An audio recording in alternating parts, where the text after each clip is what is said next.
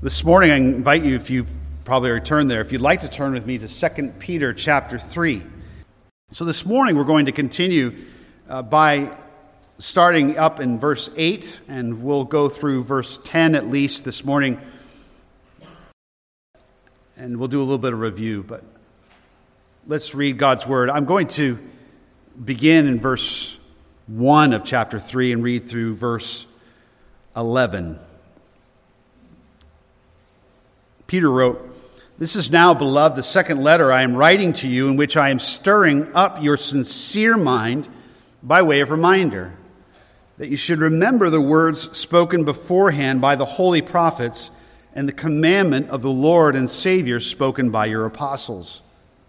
Know this, first of all, that in the last days mockers will come with their mocking, following after their own lusts, and saying, 'Where is the promise of his coming?'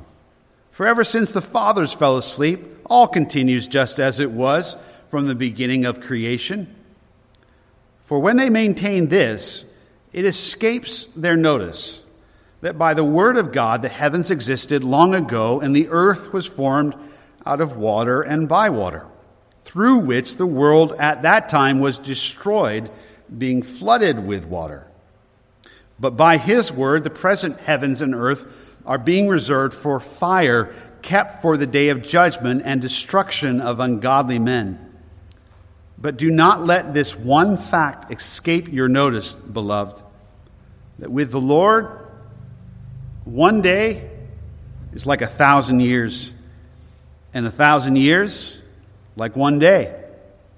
The Lord is not slow about his promise, as some count slowness, but is patient toward you, not wishing for any to perish, but for all to come to repentance. But the day of the Lord will come like a thief, in which the heavens will pass away with a roar, and the elements will be destroyed with intense heat, and the earth and its works will be burned up.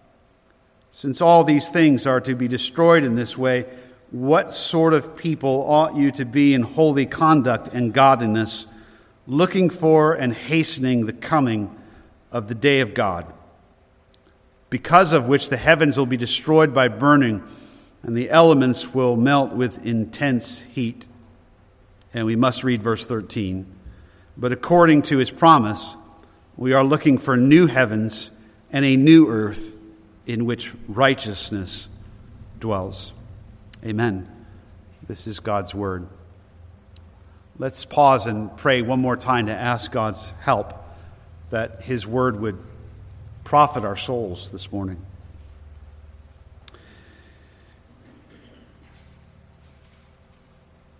God, we are frightened that in this world of unbelief, evidence is abundant that the sinful human heart can be so hardened that we can be dull to the most plain reasoning of your word.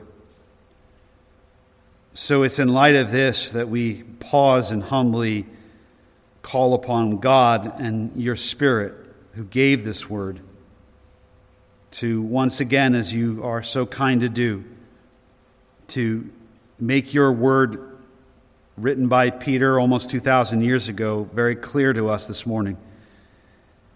And more than just explaining the meaning of the text, that meaning then would be fleshed out in our lives, living godly lives of expectancy, waiting for the coming of Christ. So do your work this morning, we pray humbly in Jesus' name. Amen.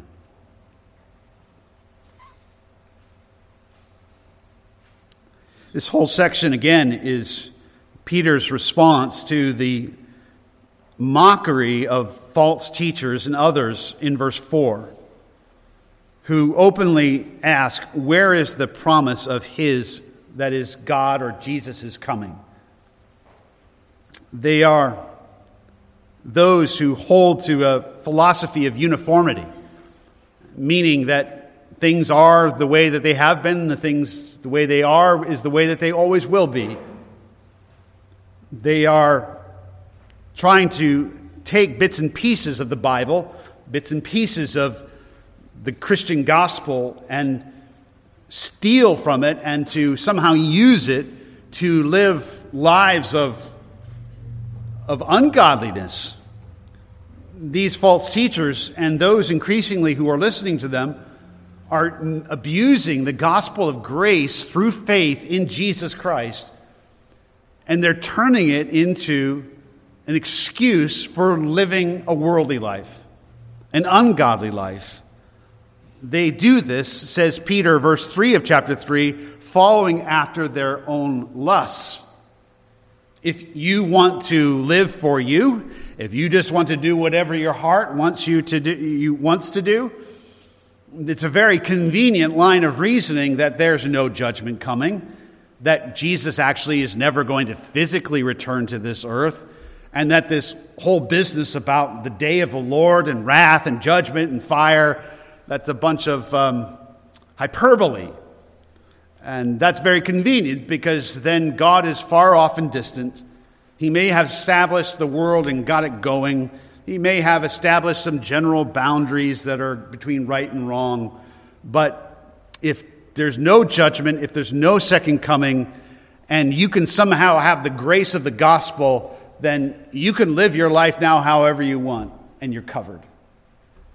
This is a twisted, evil perversion of the biblical gospel, and it is a form of the gospel that is alive and well in our day. In fact, if one of the marks or the indicators of this kind of teaching is that there's a mocking of or an absence of teaching on the second coming of Christ, then certainly we are living in a time in which we ought to be listening. The emphasis in this whole passage is on the certain second coming of Christ, the reality of regardless of the timing, the reality of the Bible's teaching that the Son of God, the Messiah, Jesus Christ, incarnate, in flesh, glorified, that he who came the first time is going to return. David's son is going to come and reign on this earth. And he's going to come, and God is going to purge this earth of evil and of wickedness. God is going to triumph over all those who are raised up in defiance against him. Peter is urging the believers who receive this letter to hold fast to the Word of God and the promises of God. He says up in chapter 3, verse 2, you should remember the words spoken beforehand by the holy prophets and commandment of the Lord and Savior spoken by your apostles. In other words, Peter is emphasizing this teaching about the certain coming of Christ and of the coming of judgment, of the day of the Lord. It's not just one small allusion here or there in the Bible, but it spans the teaching of both the Old Testament prophets all the way through the apostles in what we call now the New Testament. Pay attention to it. And as believers in whatever age you're living in, live your life in the shadow of the certainty of the coming of the judgment of God upon this earth and of the reign of Christ. You live as a believer in such a way that Lord Jesus could come at any time for you, and that these things, in fact, will unfold on the earth. And you want to live in such a way that when he comes, you will not be ashamed, but will have been found to be faithful and a true servant. So Peter is exposing why this line of thinking, this line of disbelief, this line of mocking is foolish and folly. We looked at the first three reasons, again, 3 or 4 weeks ago. Quickly, let me just point them out to you. In verse 5, Peter says, when they maintain this idea that Jesus isn't coming back, things are going to continue just as they have, he says it escapes their notice. And he is being sarcastic there. Yes, the apostle is mocking the mockers. These guys who are so boastful, so certain, so full of themselves, he says it escapes their notice. In other words, this is very plain and obvious. What's plain and obvious?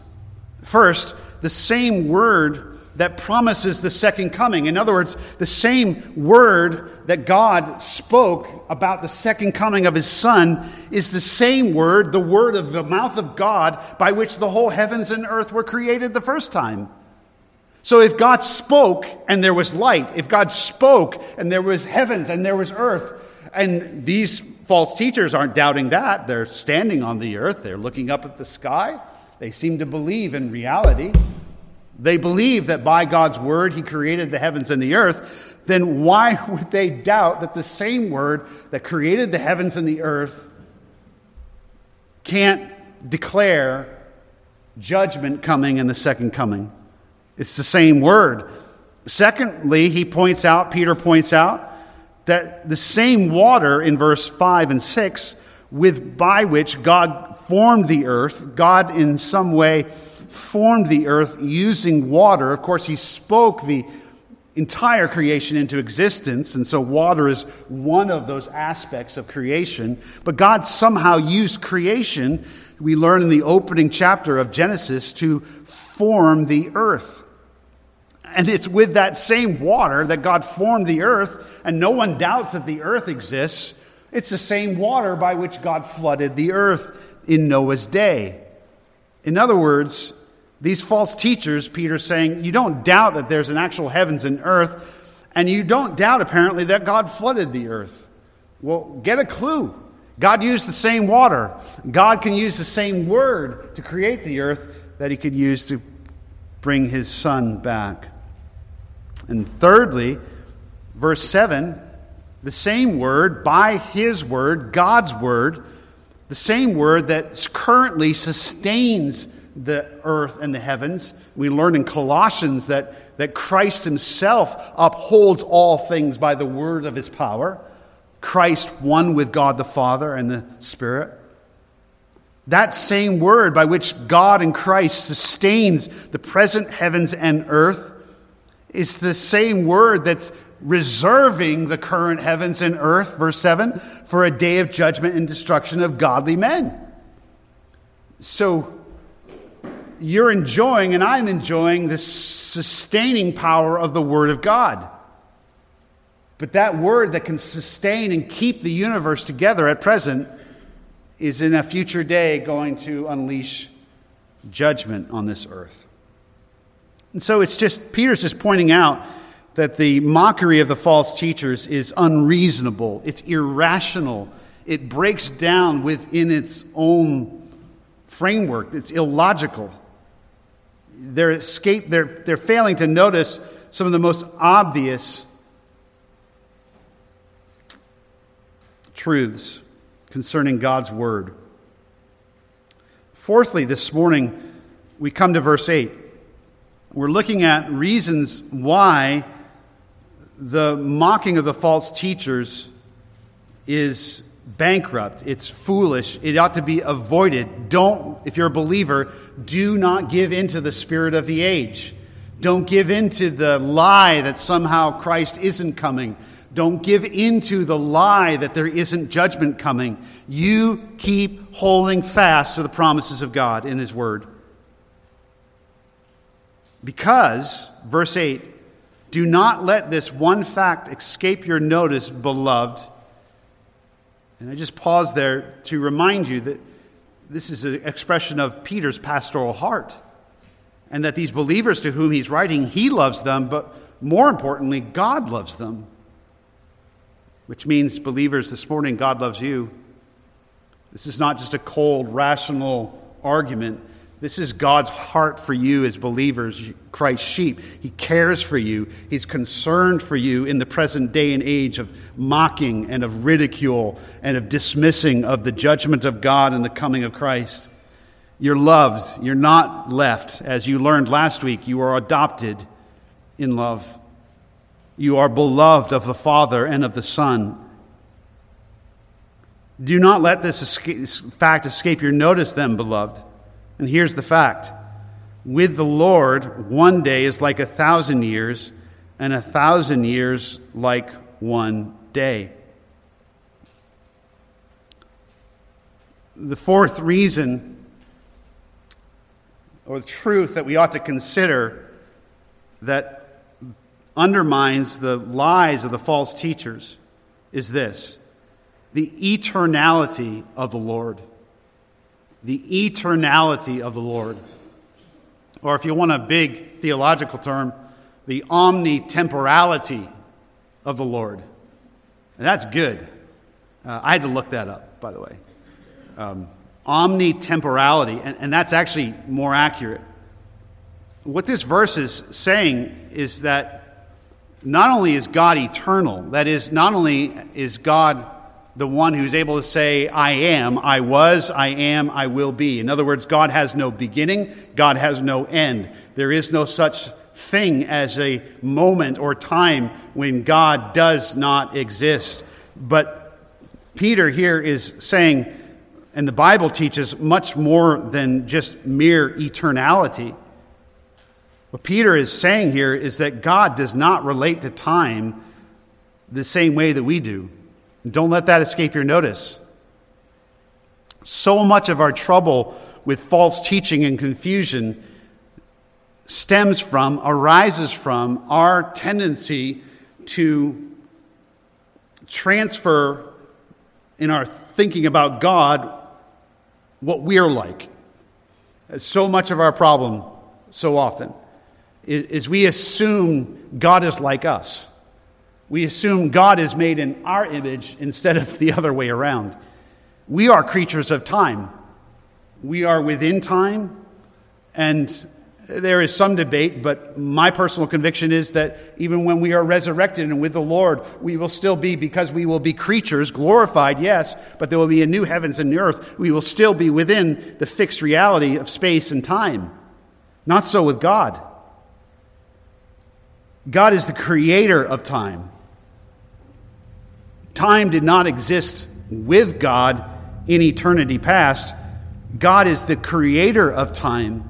And this is where our minds start to come up short. And that's good, because God is beyond ultimately our comprehension. We can know him truly, but we cannot know God comprehensively. That's the majesty of his being, of who he is. And so he is the creator of time and space, and not subject himself to time or space. In Psalm 90, the psalmist says, verse 1, Lord, you have been our dwelling place from generation to generation. Before the mountains were born, or you brought forth the earth and the world, even from everlasting to everlasting, you are God. Just right there, that God is God in all of everlasting to everlasting. He's not passing through in a linear time fashion. God is omnipresent. We know in the Bible, meaning he is in all places at all times because of who he is. God is omniscient, meaning he knows all things perfectly, exhaustively. There's nothing that God can learn or you can inform God of. And God is omnitemporal. In other words, there is not a moment in time where God is not God there. That'll blow your mind. He is, after all, as he revealed himself to Moses, I am. His very name in the Old Testament in Hebrew, Yahweh, I am, or I will be who I will be. You cannot find a moment where God is not God. And more than that, all of time is open to God as though it were present. Because God in all of his fullness is there in all of his fullness. He sees all things. The entire span of eternity is laid open before him. He does not pass through time. He does not experience waiting as we experience waiting. It's incredible. It's in part, this line of thinking, by the way, is a rich line of meditation to think about. Again, you have multiple scriptures that God is the Alpha and Omega. God is the everlasting God. There's no lack of clarity in the Bible that God is eternal. But the fact that he is not subject to time and does not pass through it, but that to him 1,000 years is like a day because it's right there. He can see it, the span of that 1,000 years. It's right there to him. And a day is like 1,000 years because he is there in that day. Not trapped, not caught. He is God. He is omnipotent. He is above and over all things, including time. This is the mystery of the wonder, for example, of God's salvation. He loved us before the creation of time somehow. He sees you as a believer before even the foundation of the world. In Ephesians 1 we learn. He sees you now, and he sees you as you will be in the eternal kingdom of his glorified Son. And this will help us understand some of God's dealings with his people, is that he sees you in Christ. He sees you chosen in Christ. He sees you as one for whom Christ died. He sees you united by faith with Christ. And he sees you in that light. Oh, yes, he knows who you and I are right now. And yes, we can disappoint him on a day and displease him. Oh, yes. But God loves his people in part because he sees them as they are from eternity past to eternity future. He knows you as you will be. And that's a very encouraging thought. I find that very encouraging. It also explains part of God's judgment. People wonder sometimes about the eternality of hell. Actually, increasingly people don't wonder at it, they just dismiss it, including the evangelical church. We saw some time back, I preached a particular sermon on the doctrine of hell. And one of the reasons why hell is eternal, the experience of hell for unbelievers and those who refuse the gospel and sin against God, is because sin by nature is against God, who is eternal and of infinite value. And so you can't pay that moral bill in a few days or months or years. For God to be just, the penalty is exact to the nature of the offense. And the offense of any sinner, and my sin and your sin, is against an infinitely holy God. And that's one of the reasons why hell is eternal. Another reason that hell is eternal is that the deeds of the wicked, not covered by the blood of Christ, are ever present before the God who is in all places, all times, all that he is. And so 1,000,000 years could have passed in hell. But for God, the deeds, I'll use a Hitler, because you can all identify with that, are right there before God, before his eyes. And so the fires of judgment of hell for one like Hitler is stoked by the reality that God, who is all that he is in all time, the sin is there before him. And it's not just Hitler. If you're apart from Christ and your sins are not covered by the blood of Christ, your sins, Hebrews 10 tells us, are exposed before the one with whom we all must do or deal with. Ever before him. You forget, I forget. Some particularly bad sins maybe we don't forget, but we don't remember the lies, the lustful looks, the mean words, the lack of love or service, the disobedience, and so forth and so on. We can't remember all of our sins because there's so many we don't have the capacity. God has no such problem. And not only can he remember them, they are before him because God does not pass through time like you do. And so your sins, if you are apart from God and from Christ, are ever before him. And you must this morning trust in Jesus Christ and be saved from the judgment of God due your sin. Do not let this fact escape your notice, beloved, that with the Lord 1 day is like 1,000 years, and 1,000 years like 1 day. So yes, it's been almost 2,000 years since Christ died, buried, was raised, and ascended. Yes, it's almost been 2,000 years since the angels said to the apostles looking up in the sky as Christ ascended, that they told the apostles that Jesus would return in the same way as he ascended. In other words, they affirmed that Jesus will return bodily to this earth. But 2,000 years, though a long time to us, is really but 2 days to God.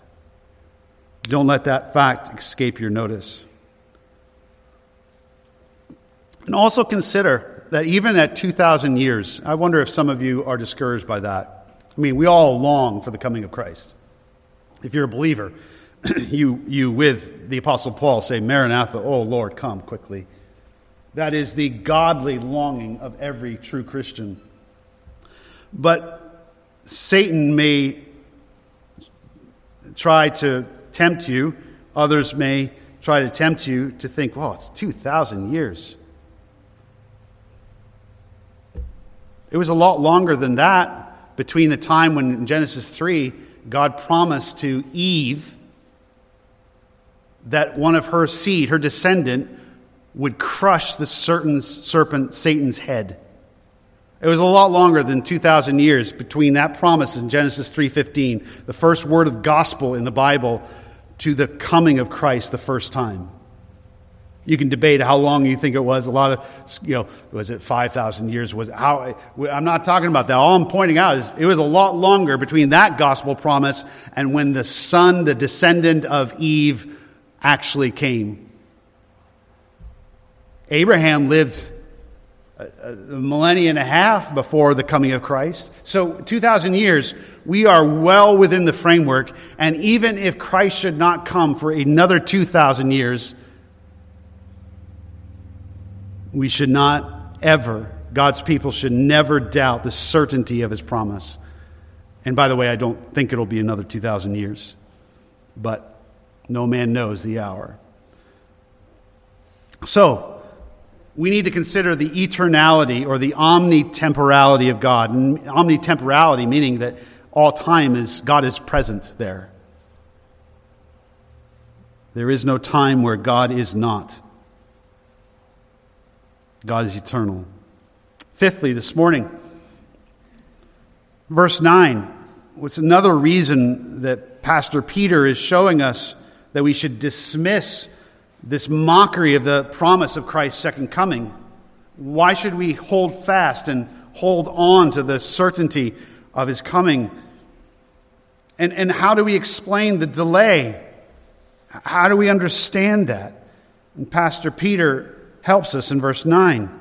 He says, the Lord is not slow about his promise, as some count slowness. It's another reference to his eternality, his timing. He's not delaying. That happens with us sometimes. We forget. Things come up. We get sick, so we can't fulfill our promise or our word. We run out of funds unexpectedly and we're not able to meet our obligation. That can happen to us. Any number of things can happen to us whereby what we said we would do somehow is not fulfilled. But not so with the Lord. So there must be a reason. The delay is not because of any lack of ability in God, not because of any character flaw in God. Then what is it? Peter tells us, verse 9, he is not slow, but he is patient toward you, not wishing for any to perish, but for all to come to repentance. Fifthly, the saving heart and purpose of the Lord. This is a fifth reason, or we should trust in the second coming of Christ. This is a fifth truth that undermines the mockery of the false teachers. The delay or seeming delay expresses not the indolence or the laziness or the inability of the Lord, but instead his saving heart and purpose. His saving heart and purpose. This time period we are in is a time in which God is saving men and women from the wrath and judgment to come. God is enduring the wickedness of this present age. And he is patiently waiting. And I understand what is waiting for God. I don't know exactly. But he does in some way or form wait and endure. And what is he waiting for? Verse 9. He's waiting for all to come to repentance. He's waiting patiently for all his people to come to him in repentance and faith. We know from the rest of the Bible, God's not going to wait until every single person is saved, because not every single person is saved. In fact, Jesus is very clear that, relatively speaking, very few are saved. And there's a debate that rages perennially around verse 9 as to whether this verse is speaking of God's intention towards all men and women without exception, or whether it speaks specifically of the elect, those that God has called and chosen. Peter talks about 1 Peter and 2 Peter, those who will be saved. And while that debate about verse 9 is important, and I'll share with you in a moment where I stand, and you won't be surprised, it's what our church teaches. But I just want to point out that that's not the burden of the text in verse 9. The burden of verse 9 is not to wage into a perennial debate between Calvinism and Arminianism, and we make more of it. I understand why the debate's there, but I just want you to notice that the plain meaning of the text is right on the surface, that part of the explanation for why God, from our perspective, is delaying in sending his Son back is because he has a heart to save men and women from the wrath to come. That's clear, that's plain, that's the emphasis of the text. It's the heart of God, and it is the heart of God. Ezekiel 33, verse 11, God is speaking to rebellious Israel. Certainly they're not righteous at this point. He's calling them to repentance, and God says to them, Ezekiel 33, verse 11, "Say to them, as I live, declares the Lord Yahweh," or the Lord, "I take no pleasure in the death of the wicked, but rather that the wicked turn from his way and live. Turn back from your evil ways. Why will you then die, O house of Israel?" So God does not take pleasure in the death of the wicked. He does put to death the wicked, and he does judge the wicked. But we're learning here about the nature of God, the God of the Bible. He's not this sadistic, cruel, unwieldy God like the pagan gods of old. He is truly loving. He is truly kind. He is truly compassionate. He is abounding in mercy. He doesn't get his kicks out of the death and judgment of the wicked. His desire is that men and women repent, turn, and live. That's clearly taught in Ezekiel 33, verse 11, and it is reinforced here in 2 Peter 3, verse 9. There's no question about the inclination of the heart of God. You say then, well, then why isn't everybody saved? That's a good question. And that's not the purpose of the message this morning. But how is it that God, in some sense, does not take pleasure in the death of the wicked, and yet puts to death the wicked. And there are those who say, see, God is inconsistent. That's utter foolishness. Think about you and me. You know what it is to desire something, truly, to wish something because of an expression of your heart, and at the one and same time have another desire that is also good, that overrules the first.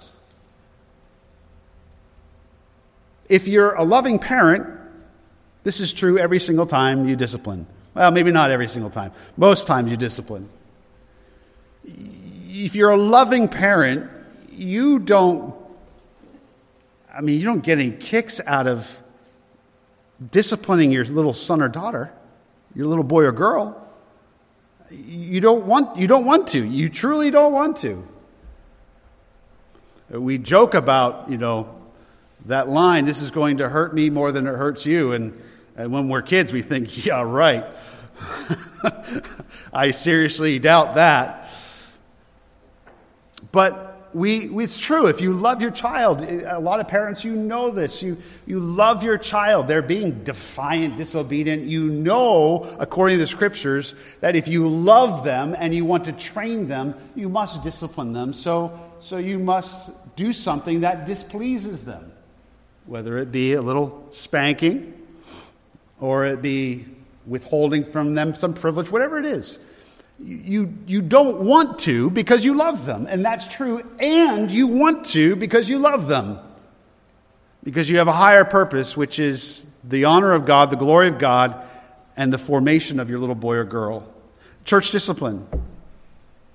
When a professing Christian lives in obvious, wanton, open defiance of God and His law, lives in continual sin, and that person is lovingly approached, according to Matthew 18, the instructions of Jesus, and time, and that person is called to repentance, and it becomes clear that there's not going to be any repentance. When the church gathers to obey Jesus' words in Matthew 18 and remove that individual from the church doesn't want to remove the person.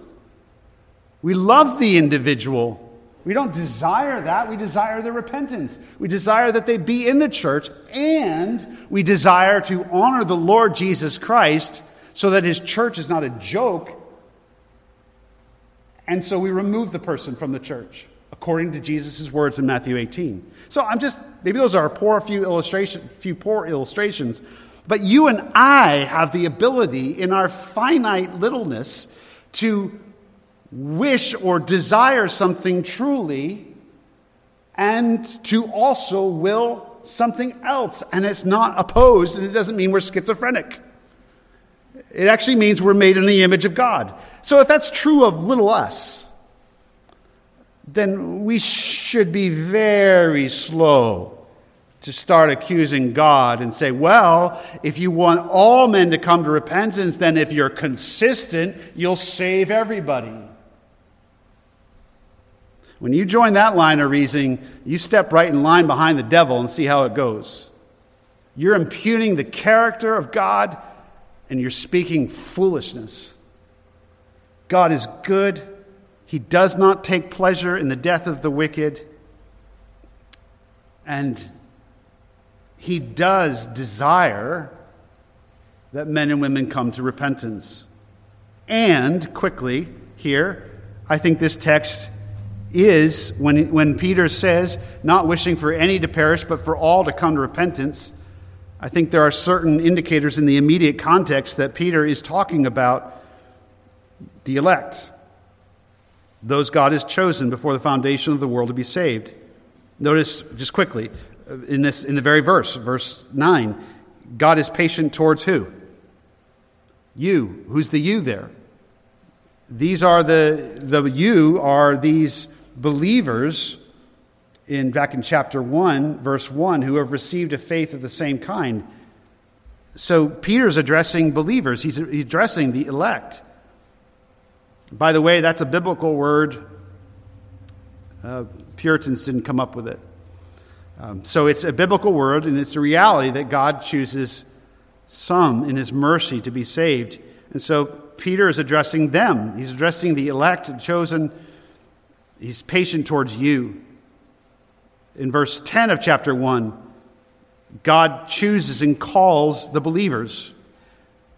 In chapter 2, verse 9, then we see some examples, because this is not an unqualified statement, verse 9. If you want to expand it to include everyone without exception, we're going to have some problems within the letter itself, because over in chapter 2, verse 9, God knows how to keep the unrighteous under punishment for the day of judgment. Which is it?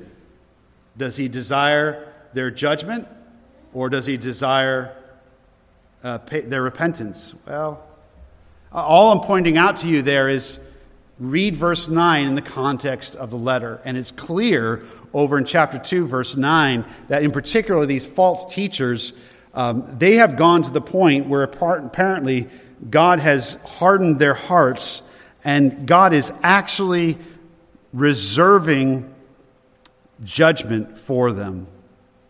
So God has gone beyond the point of desiring their repentance. Chapter 2, verse 17. God has reserved black darkness for them.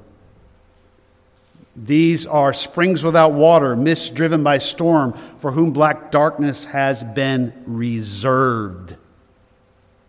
So just read individual verses in the context of their immediate surroundings. So the Lord has a purpose in his timing. To sum up, the Lord has a purpose in his timing and his appointed time for the return of his Son. And that purpose is the salvation of sinners, saved and called by his grace, to save all those that he has chosen to give as a love gift to his Son. Turn over to John chapter 6 with me as we come to a close. John chapter 6.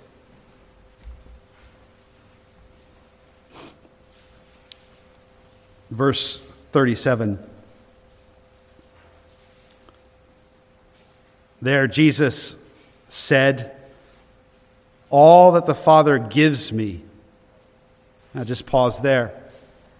It's clear in the teaching of the Bible, the teaching of Jesus, that the all that the Father has given him is not the all, every man and woman without exception. They're a group of people not distinguishable by any merit of their own, not by any kind of wits or understanding. They're certainly not any righteous inherently than any other sinner. It is all of grace. That's why these truths are often referred to as the doctrines of grace. To be elect, to be chosen, is no badge of pride. It's the exact opposite. It's to know that you are a damned sinner like any other sinner, except that in his unfathomable mercy and kindness, God chose to send someone to tell you the gospel. God chose by his Spirit to regenerate your heart and grant you saving faith and repentance through faith in his Son. Jesus said, verse 37, "All that the Father gives me will come to me." There's no question.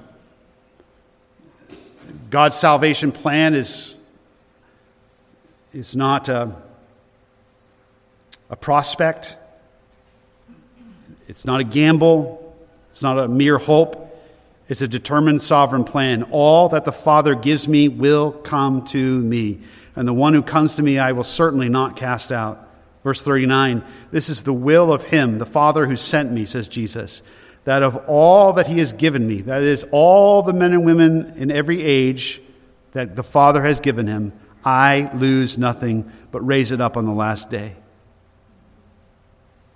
And this is the will of my Father, that everyone who beholds the Son and believes in him will have eternal life, and I myself will raise him up on the last day." The saving purpose of God is an explanation for the delay. This helps us because we long for the coming of Jesus. We long for the ending of these evil and wicked days. But when we start thinking about the reality that God is calling to himself all those whom he has given as a love gift to his Son, that helps us endure and understand God has a purpose in this present age, and it's a saving purpose that reflects the nature of his heart for sinners. Well, a final reason we'll look at next Sunday morning is the day of the Lord. The day of the Lord. These false teachers think it's never going to come. Peter says it's going to come like a thief when you don't expect it, and you want to count on it. But in closing, the whole emphasis of this passage is that we as believers would live in a certain way. Not merely that we would know certain facts, but verse 11, that we would be people who conduct ourselves in holiness and godliness. That we be found, verse 14, in Christ, in peace, spotless and blameless. And regard, verse 15, the patience of our Lord as salvation. We endure. We wait for the Lord eagerly. We don't give up. And we conduct ourselves carefully in this time in fear of the Lord, because we believe the words spoken beforehand by the prophets and by the apostles of our Lord and Savior Jesus Christ. Dear believer, dear little lamb, keep believing, keep holding on, keep living for Christ. Let's pray. So, Father, we pray you'd help us to do that. And in an age in which the mocking of the mockers is becoming so loud that it's hard sometimes to think straight, as those who believe in the coming of Christ and the judgment of God are increasingly fewer, we pray that we would be found among those who humbly hold fast to what you've declared and promised in your word. And in the meantime, help us to live humbly, sincerely for the Lord Jesus. In his name we pray. Amen.